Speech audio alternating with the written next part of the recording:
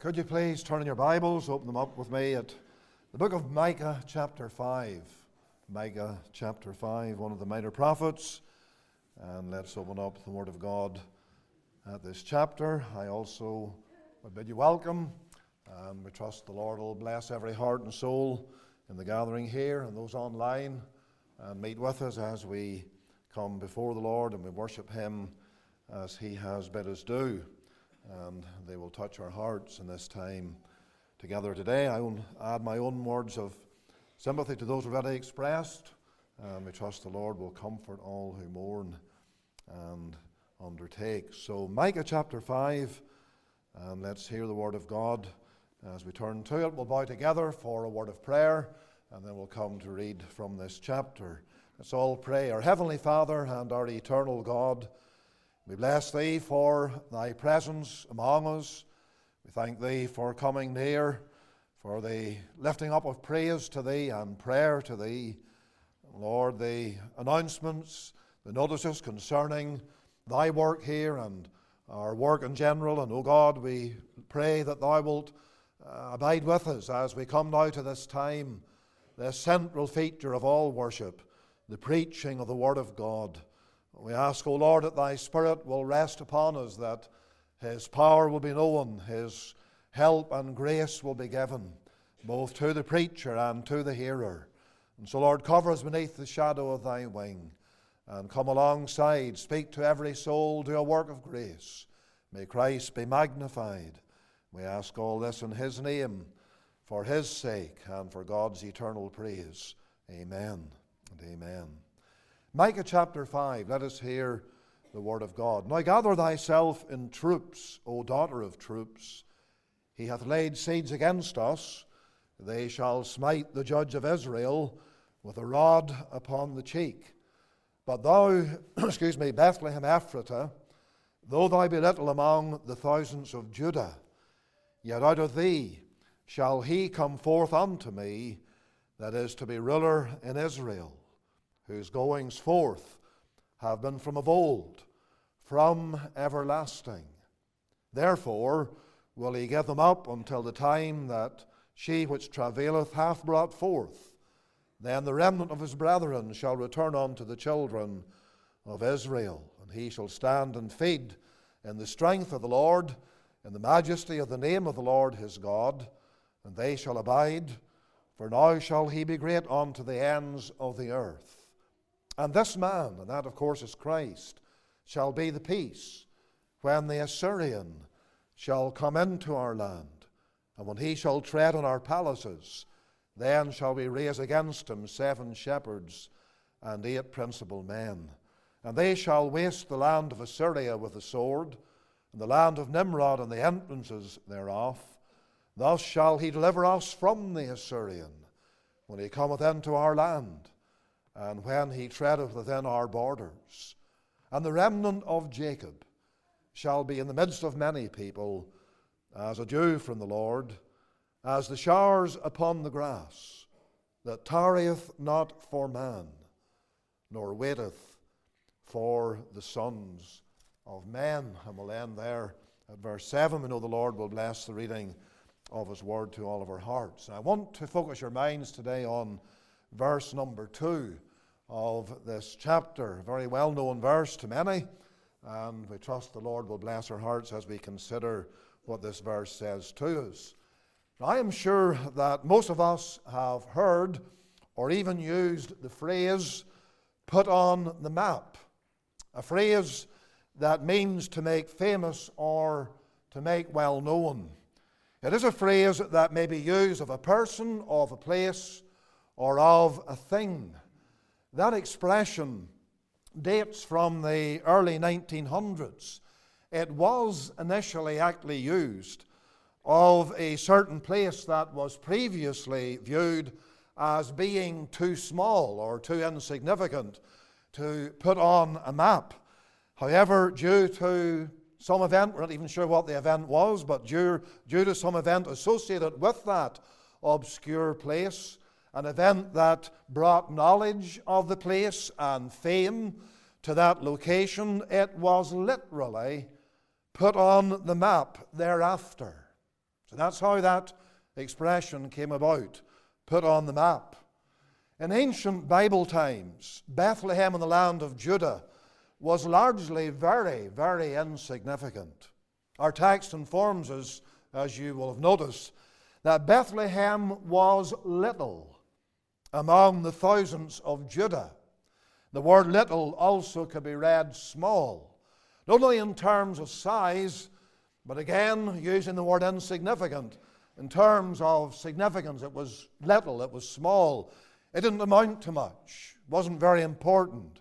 The same word's actually used, the word little, in Psalm 68 and verse 27, where reference is made to little Benjamin, that is, the tribe of Benjamin. Benjamin was actually the smallest and the least important of the tribes of Israel. And so it was therefore regarded as not holding really any prominence in the affairs of Israel. And likewise, Bethlehem was so little, so small, in every sense that it was not regarded as being worthy of any mention, really, or of any prominence, in comparison with the more famous or well-known cities in the land of Judah or in the land of Israel as a whole. However, through the fulfillment of the prophecy that is contained in our text today, apart from Jerusalem itself, there is no location in Israel worthy of more fame than the town of Bethlehem. As intimated already, this verse does contain a prophecy. It's a prophecy, as you know, as you can see and read, of the birth or the incarnation of our Lord and Savior Jesus Christ, with Bethlehem becoming the place where the Savior was born. It became the location of the greatest miracle, therefore, that has ever taken place on the face of this earth. The miracle of the Son of God coming into the world. The miracle of God being manifest in the flesh in the little town of Bethlehem. That miracle took place. There is no doubt that the Lord was born in that small town, maybe even only a village. The full verification of that fact is found in New Testament Scripture in many places. John 7 and verse 42, we read these words, "The Scripture saith that Christ cometh of the seed of David, and out of the town of Bethlehem, where David was." In Luke 2 verse 4, part of our reading this morning, earlier, we read of Joseph and Mary going on to the city of David, which is called Bethlehem. And then in that passage, verses 6 and 7 show us that he was born and he was laid in a manger about 2 years later.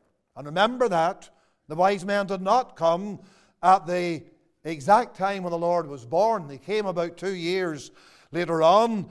And when Herod inquired of the wise men as to the location of the birth of the Messiah, we find in Matthew 2 verse 6 that the scribes immediately quoted this verse from Micah chapter 5, verse number 2. And so there's absolutely no doubt that the Lord Jesus Christ was born in Bethlehem. That should mean something to us. I would suggest to you, if you have any interest in the Lord or His early days or those matters concerning His coming into the world, well, surely Bethlehem should take on a whole new meaning in our minds. And so, without being irreverent, the Lord's birth or the Lord's incarnation truly put that little town on the map in the minds of multitudes. It is my purpose today to consider this verse with this wonderful prophecy of our Savior's birth in Bethlehem. Without doubt, it's a prophecy that focuses the minds of the Lord's people upon Jesus Christ. Its words do that, its terms do that. It gives Him precedence, therefore, over the place. Oh yes, Bethlehem's important. It has a prominence because the Lord was born there, but the place must take secondary place, secondary importance to the one who was born there. And therefore we want to look at the verse from that angle. We want to look at it in three separate ways. Number one, we have in this text the Lord in His Christ, in His humility. Notice some very important words in this verse that point us to the humility of the Lord Jesus Christ. With reference to Bethlehem, the text states, out of thee, that's Bethlehem, shall He come forth unto me. Out of thee shall He come forth unto me. Now the person who is speaking is God, God the Father, to be precise, and long ago through Micah, through his servant Micah, he prophesied, he predicted that a person would come out of Bethlehem, the Messiah in other words, the Lord Jesus Christ. And in coming out of Bethlehem, the Lord's humility in being born there, in that obscure place, little among the thousands of Judah, the Lord's humility is actually underlined by the very fact of the place where He was born, the humility of His birth. It is underscored by the fact that He wasn't born in Jerusalem. He wasn't born in Zion, the city of David, in Jerusalem. He was born in Bethlehem. We will see more about that and the reason why He had to be born there. But you see, this is a reminder to us of His humility. Now those words unto me, those specific words unto me spoken by the Father, tell us that the humility of the Lord was within the will of the Father for the Son. That's the point to notice. It says here so clearly, out of thee shall He come forth unto me. And so Christ came forth in a certain way for the Father's sake, or more especially and more specifically, in order to do the Father's will. And therefore He humbled Himself, signified by the place where He was born. He humbled Himself to come to do the will of His Father. And so this text reminds us of the humility of our Lord. We remember His own words in John 4. And these are very prominent words in John's Gospel. They're found a number of times, similar in nature. He says there in John 4:34, our Lord Jesus Christ, my meat, what I live on, what I consume, what I want to do, what is God's will for me. My meat is to do the will of Him that sent me and finish His work. My dear friend, there is the very foundational reason why our Lord humbled Himself and came into that little place called Bethlehem, because He was subject to the Father's will. He delighted in the Father's will, and He came to do the Father's will. But the Father's will meant that He must be marked by humility.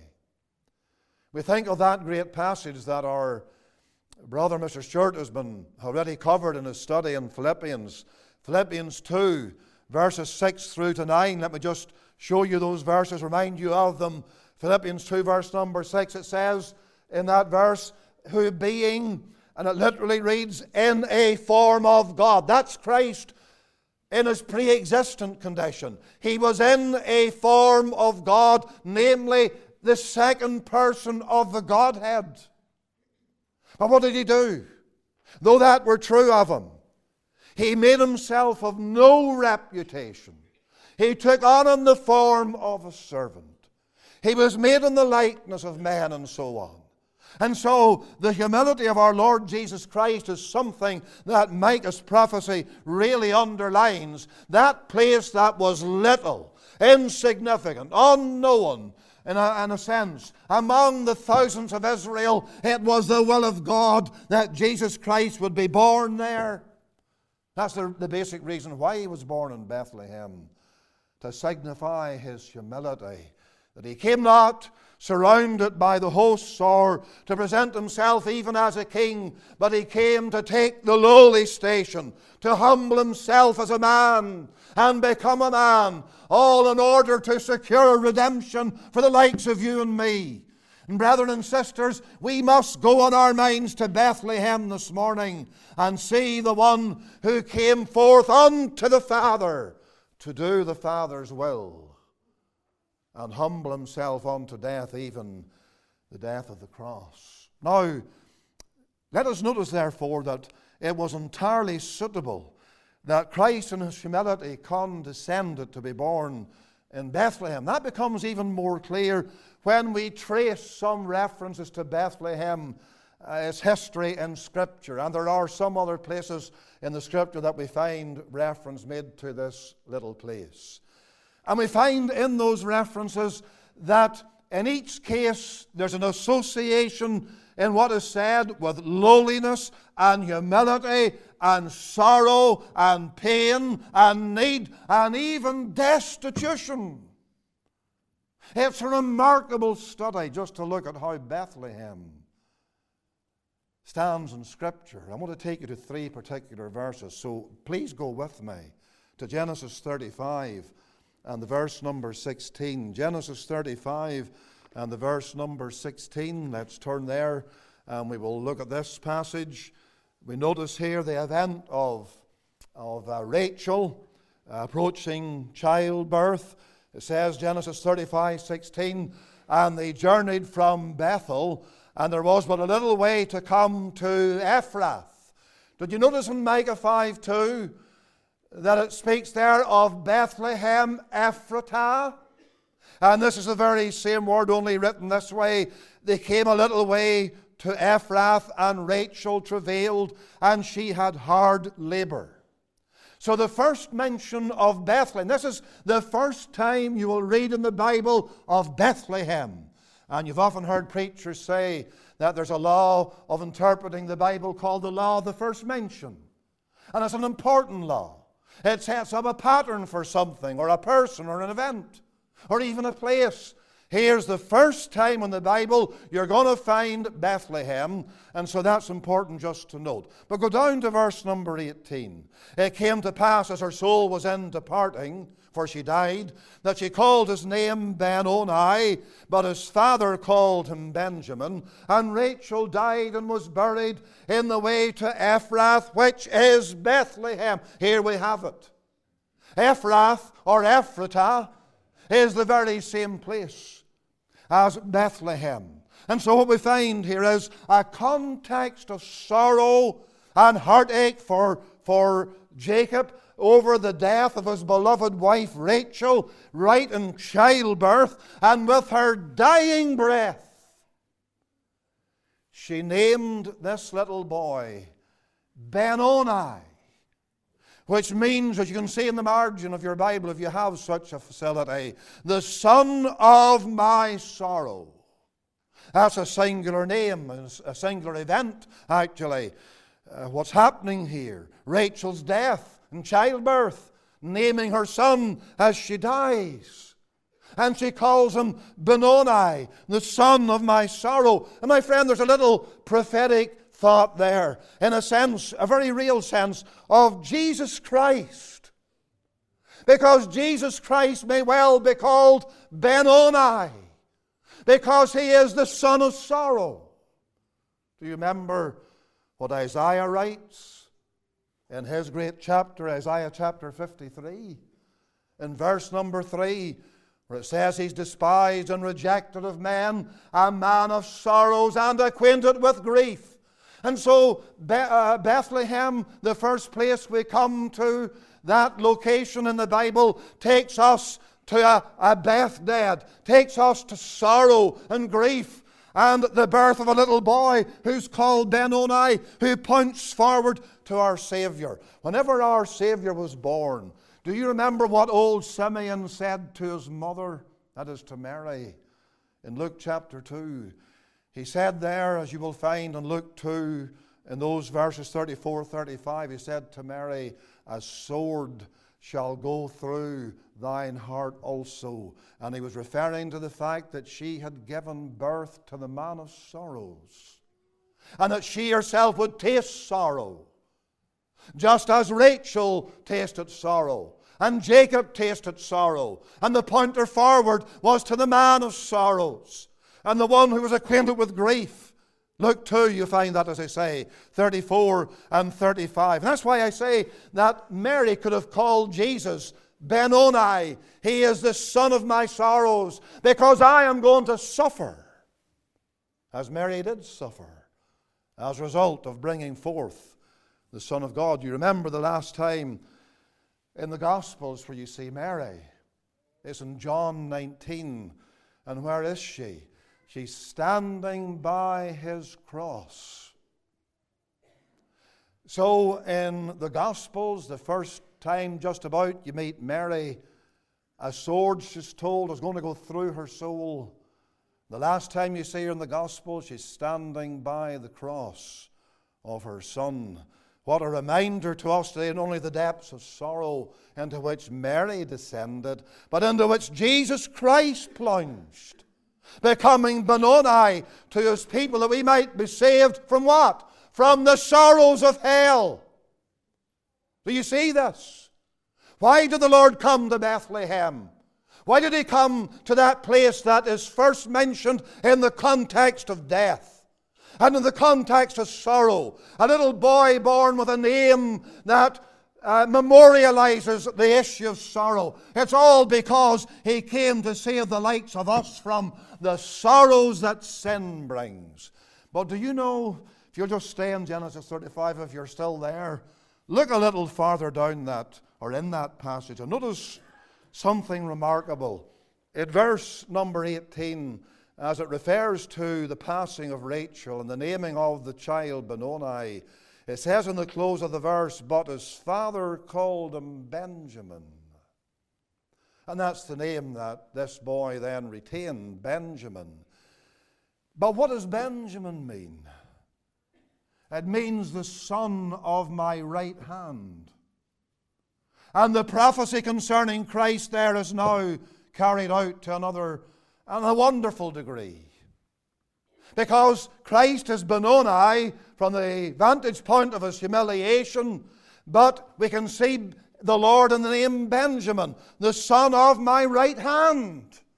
Is that not what the Father said concerning his blessed Son? In Psalm 110, sit thou at my right hand until I make thine enemies thy footstool. Amen and women, we rejoice today that while the Lord came into the context of sorrow and humiliation and suffering and death even, he didn't stay there. Benoni became Benjamin. And the first reference to Bethlehem tells us all this. This wonderful development of truths concerning our Savior. That's the first place we have looked at, Genesis 35. But go now to Ruth chapter 1.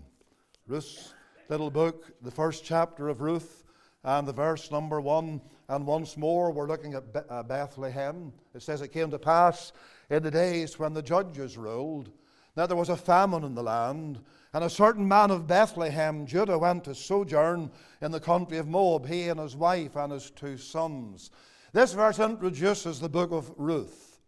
The book of Ruth is a story that is marked by tragedy and sorrow as well. Verse 3, it says there, Elimelech, Naomi's husband, died. She was left and her 2 sons. And verse number 5, Mahlon and Chilion died also, both of them. And the woman was left of her 2 sons and her husband. Here is Ruth.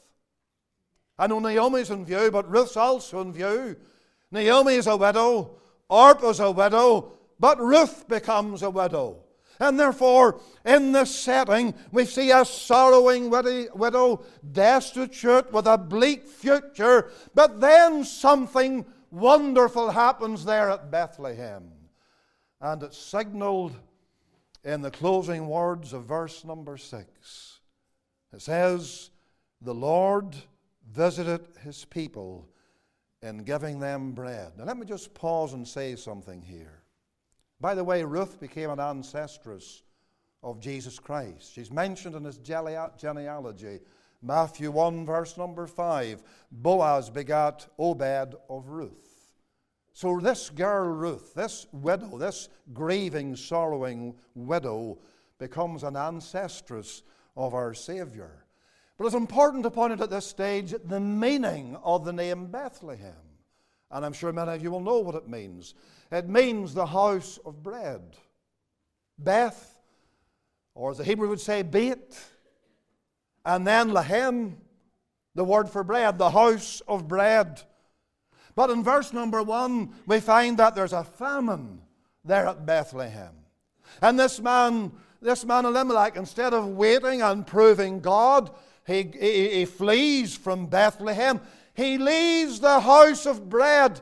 God called it the house of bread as a sign of something wonderful to come. We're going to see that with the Lord's help. So he leaves the house of bread. He went to Moab. In the Bible, Moab always signifies the world and worldly things and worldly provision and all that the world promises. But you see, when he got to Moab, the promise was found to be empty. Moab did not fulfill Elimelech's expectations at all. And he dies there, and he leaves his own wife a widow, and his daughter-in-law is now a widow. And the whole thing is empty and destitute and marked by grief and sorrow to the greatest degree. But then they heard this wonderful message. The Lord had visited his people in giving them bread. And what was that? We'll go to the very end of Ruth chapter 1, verse 22. And it says this, the last words of this chapter, they came to Bethlehem. They came to the house of bread. Let's read it that way. That helps us to see the connection of thoughts. They came to the house of bread in the beginning of barley harvest. In other words, the house of bread that was empty at the start of the story is now full again. Now, my dear friend, I think you can see right away the significance of this. Because in these details, there's a predictive view of what happened when the Lord humbled himself and was born at Bethlehem. It meant that in this world of famine and emptiness and destitution, Jesus Christ was born in the house of bread as the one who is the bread of life. John 6, some remarkable statements to that effect. Verse 33, here's what it says in John 6:33. These are the words of the Lord himself. For the bread of God is he which cometh down from heaven and giveth life unto the world. And so the Lord says that as an indication, a revelation of who he is. There's one of the Lord's names, the bread of God. He came down from heaven. You see, when the Lord was born at Bethlehem, what was happening? God was visiting his people in giving them bread. That is, all his people throughout all time. There's a visitation on their behalf. There's someone born in Bethlehem, the house of bread, who's called the bread of God. And why has he come? He has come to fill the hearts of men and women with all the good things of the gospel, all the blessings and benefits and advantages that he conveys to them as the result of who he actually is. In John 6, that same chapter, verse 38, the Lord says this, For I came down from heaven not to do mine own will, but the will of him that sent me. And so the second place to which I take you in the Bible, and really there's very little in between Genesis 35 and Ruth chapter 1 about Bethlehem. In fact, maybe nothing at all, maybe a bare mention. But the second main event concerning Bethlehem in the Bible, again it brings us to our Savior. It's again underlining why he was born in Bethlehem, because he is the bread of God that came down from heaven to give life unto the world. The third time, said three references. The third time we meet Bethlehem is in 1 Samuel 16. Please turn there, 1 Samuel chapter 16. And verse number 1 says, The Lord said unto Samuel, How long wilt thou mourn for Saul? Seeing I have rejected him from reigning over Israel, fill thine horn with oil, and go, I will send thee to Jesse, the Bethlehemite, For I have provided me a king among his sons. And then look at verse number 4. And Samuel did that which the Lord spake. 1 Samuel 16 verse 4. Samuel did that which the Lord spake and came to Bethlehem. Now turn over quickly to chapter 17 and look at verse number 12. 1 Samuel 17:12. Now David was the son of that Ephrathite. There's this word again, Ephrathite. Or Ephrath as it is in other places, or Ephrata. David was the son of that Ephrathite of Bethlehem, Judah, whose name was Jesse, and he had 8 sons, and the man went among men for an old man in the days of Saul. And what we're finding here is Bethlehem stands out in this chapter in relation to a certain family, the family of Jesse. It's described in other places as the poorest of the families. A family that is not possessing or possessed of any prominence or importance whatsoever. But into that family a boy is born, and that boy is called David. And that boy will become the progenitor of the greater David, who will be born in the very same place, in Bethlehem, all those hundreds of years later on. And so, because David was born in Bethlehem himself, it was necessary that Christ should have been born in Bethlehem for that reason as well. Because David was destined to be a forerunner of David, or a foreshadower of Christ, and a foreshadower of the Lord Jesus. And therefore, Christ came to fulfill all that David typified and David foreshadowed. Now look in 1 Samuel 16 at verse 13. And notice these words. And Samuel took the horn of oil and anointed him in the midst of his brethren. And the Spirit of the Lord came upon David from that day forward. There is the anointing of David. And as he's anointed with the oil, we find that he's also anointed by the Holy Spirit. Do you not see in that what happened to our Savior there at Jordan? When he was set apart to be a prophet, a priest, and a king. In fact, you'll find that David acted in all 3 roles in certain times, in certain ways. David was a prophet, obviously. He wrote Scripture and he spoke the Word of God. David was a priest because there was at least one time when David offered sacrifice. And David certainly was a king. And now, in the whole story in 1 Samuel 16, we have a prediction of what's going to happen at a future time. This man, this young man, David, who's anointed by the Holy Spirit, and the Holy Spirit continues with him from that day forward, we are told. He points to our Savior and to his anointing by the Holy Ghost as one who came in humility and in lowliness and in that base fashion, born into that little town, and yet filled with the Spirit of God, exalted to the throne of God, and reigning forever at the right hand of the Father, as we've already seen. My dear friend, Bethlehem. And all that the Bible shows to us about Bethlehem reminds us of Christ in his humility. And yet, running alongside the reference to his humility, we find that there are pointers to his exaltation, to his greatness, to his glory. We will see more about that as we move on here. So there's Christ in his humility. There is also Christ in his activity. I want you to turn back to Micah 5, to our text, and look at this verse again. And may the Lord help us as we look at these words, because they are deep words. And that's Micah 5, verse 2. And it says in the center of the verse, or toward the end of the verse really, whose goings forth have been of old, or from old, from everlasting. Whose goings forth have been from of old, from everlasting. That's a tremendous statement regarding the activity of the one born at Bethlehem. And concerning his activity, there are 2 phases of it. There is His eternal activity. Now look closely with me at those words where it says, whose goings forth have been from, or of old, from everlasting. The word old means literally before time. It signifies that which is eternal. And so here are actions or activities of our Savior of a certain kind that have been taking place, the prophet tells us, from before time.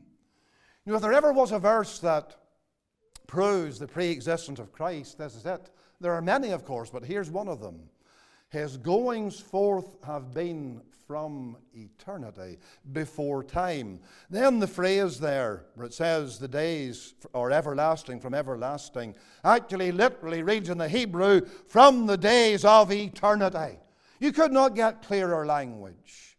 Of old, that means before time, that which is eternal. And then to substantiate that, there comes in this other phrase, from everlasting, from the days of eternity. My dear friend, our Savior is from before time. He is from the days of eternity. He's pre-existent. He possesses the full, uncreated, divine essence that belongs only to God. Because He is God. He is God the Son. Now I know, and I say it right away, that there is deep mystery here. And it must be said.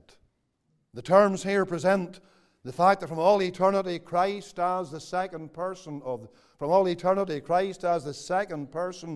the Trinity engaged in certain activities or operations within the Godhead, along with the Father and the Spirit. And again I say there's a lot of deep, in fact very much deep mystery to that truth, but it's truth nonetheless. And that's why you and I must go to Bethlehem today and look at that little babe, as it were. Cast your mind to Bethlehem. He lies in that manger. The Bible makes that clear. He's an infant, just born. From the physical dimension, he is weak, he is helpless, he's dependent on his mother. And we're dealing there, of course, with his humanity.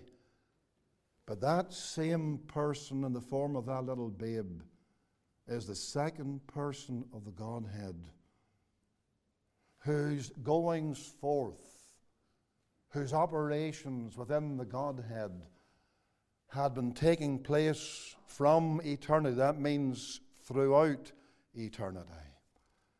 And what a marvelous truth we have here. This is a truth, of course, that the devil hates. This is a truth that the cults despise. And all of them seek to undermine it. This is a truth that the modernist down through time has sought to undermine and repudiate altogether. The great truth of the trinal God. God the Father, God the Son, God the Holy Spirit.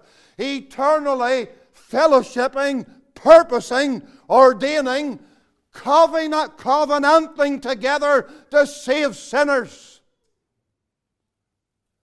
And our salvation is to be traced right back into the goings, the motions, the movements, the operations, and the activities between the Father and the Son and the Holy Spirit in their eternal counsels. That is marvelous, men and women. I try to get it across to you today as best I can. I'm only a man, and there's no man who has either the knowledge of this truth, because we see it in Scripture, it's clearly there, but it is inexplicable. You only can go so far. And therefore, I want you to get a hold of it this morning afresh, that the God you serve is a Trinitarian God.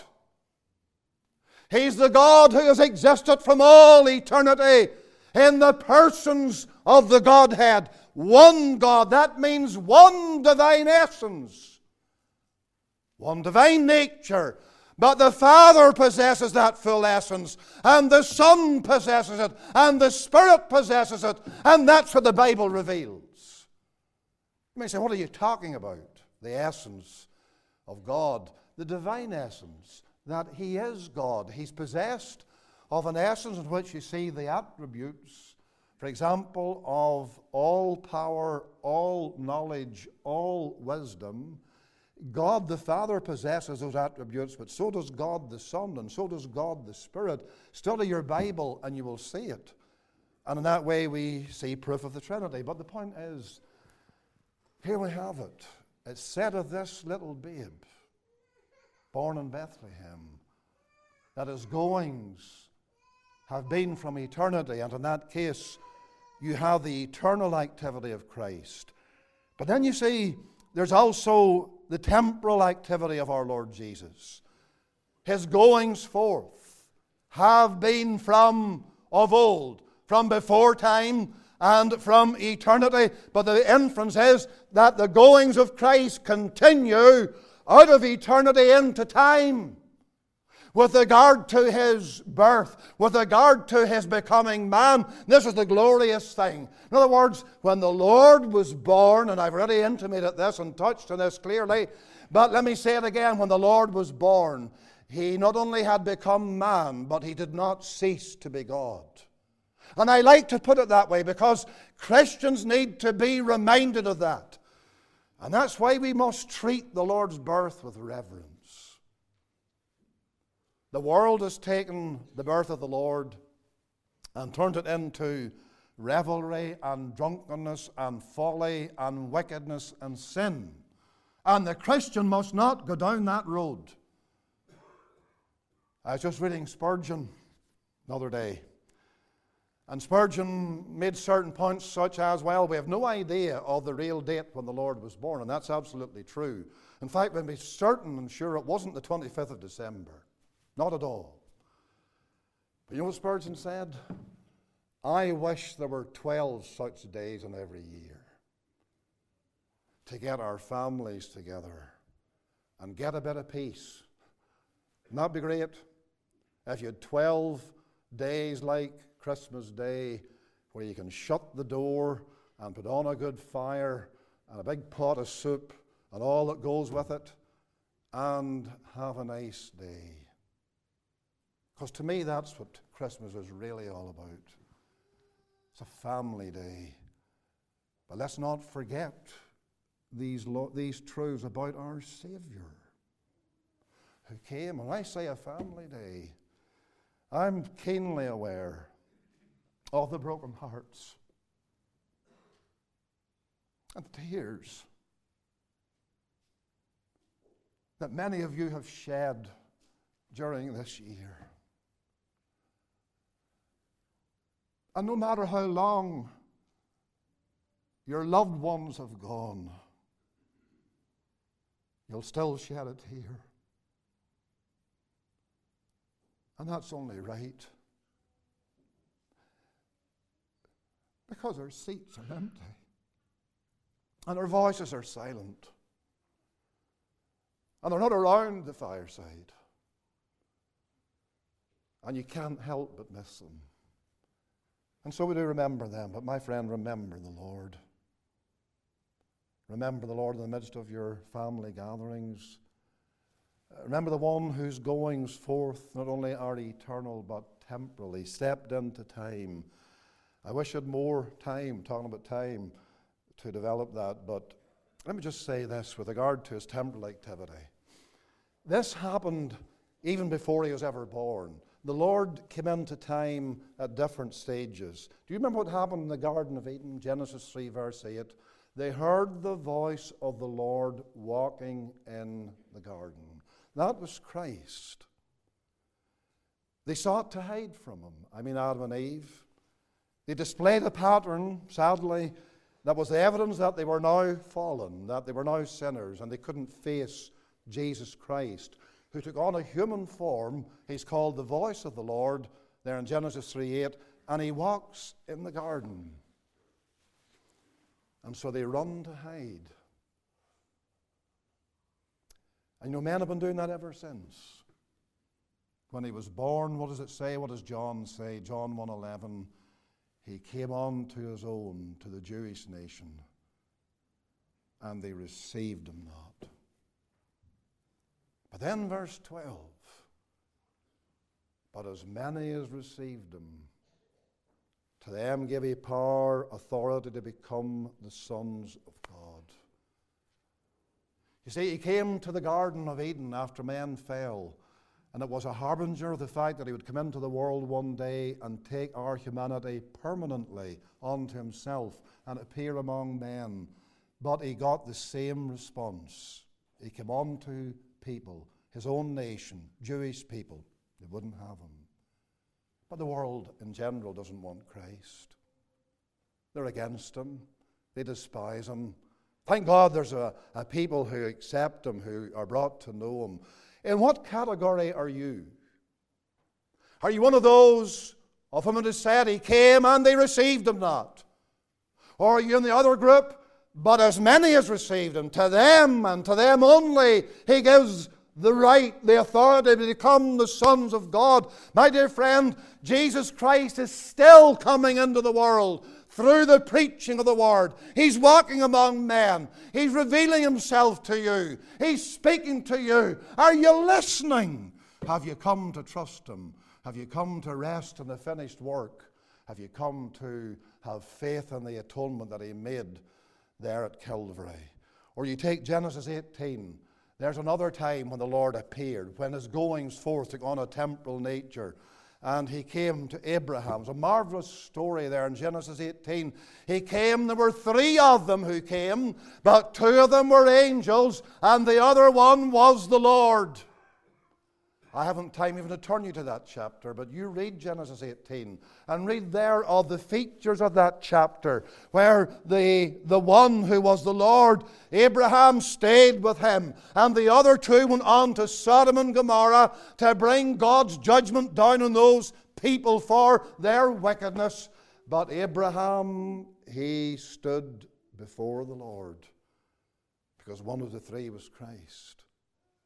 He saw him. Abraham prayed to him. It's a wonderful passage. There's the Lord going forth in time temporarily to meet with one of his servants. What about Genesis 32? Another great event in the life of a patriarch, namely Jacob. And there is Jacob wrestling with the Lord. And there's Jacob changed as a man of God. He was a man of God from the time he saw the ladder and he came to faith in his God and in the promised Redeemer. But in Genesis 32, he's there as a Christian. He's there as a believer. But the Lord takes a fresh dealing with him. There are times, folks, when we need fresh dealings with God and he needs to take fresh dealings with us. And that's the nature of Genesis 32 at Peniel. And Jacob cries, I will not let thee go, except thou bless me. Who was that? Jacob was wrestling with a man, we're told, in the earlier verse or 2 in that passage. But farther down, what does Jacob say? I have seen God face to face. He was wrestling with the God-man in one of his pre-incarnate appearances, and the God-man touched him. And as a man of God, he was never the same again. And so, you have Christ in his activity. Is this, yes, those mysterious goings forth within the Godhead contained in the Trinity from all eternity. But then the visible and the physical and the temporal goings forth. Among men, Christ walking among men. God covenants to save sinners. He sends his Son to be among them, to take their nature, to die in their place, but to rise again and go back to heaven and pray for them, and then come at the end of time to take them all home.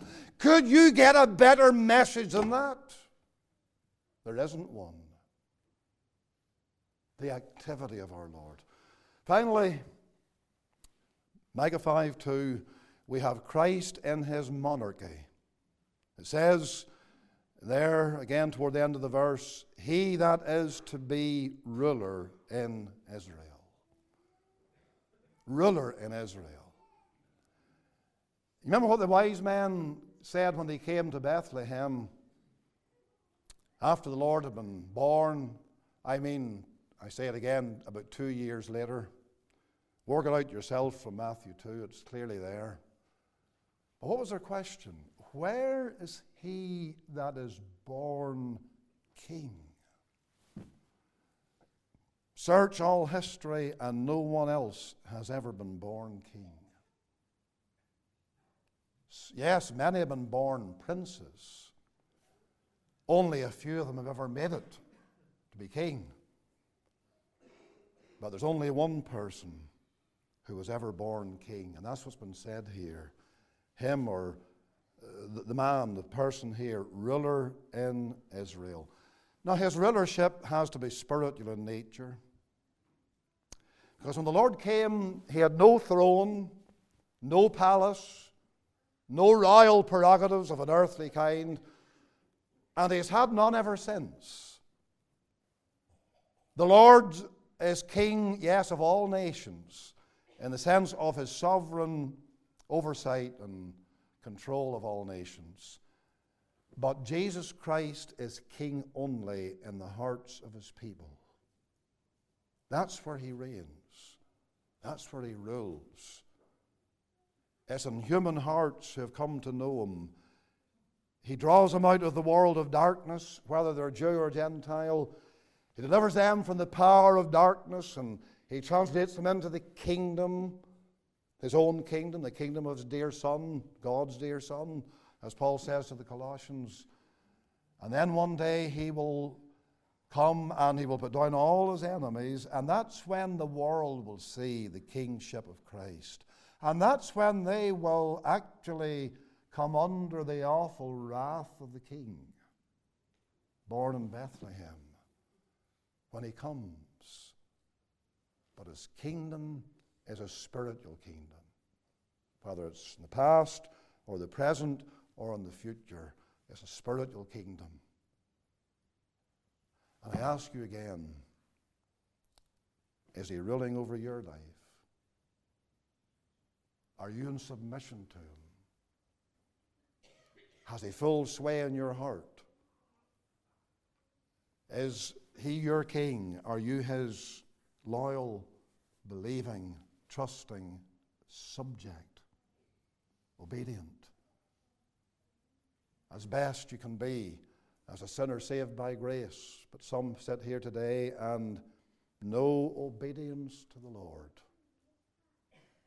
no subservience to his will. Christ in his humility, Christ in his activity, Christ in his monarchy. It's all here.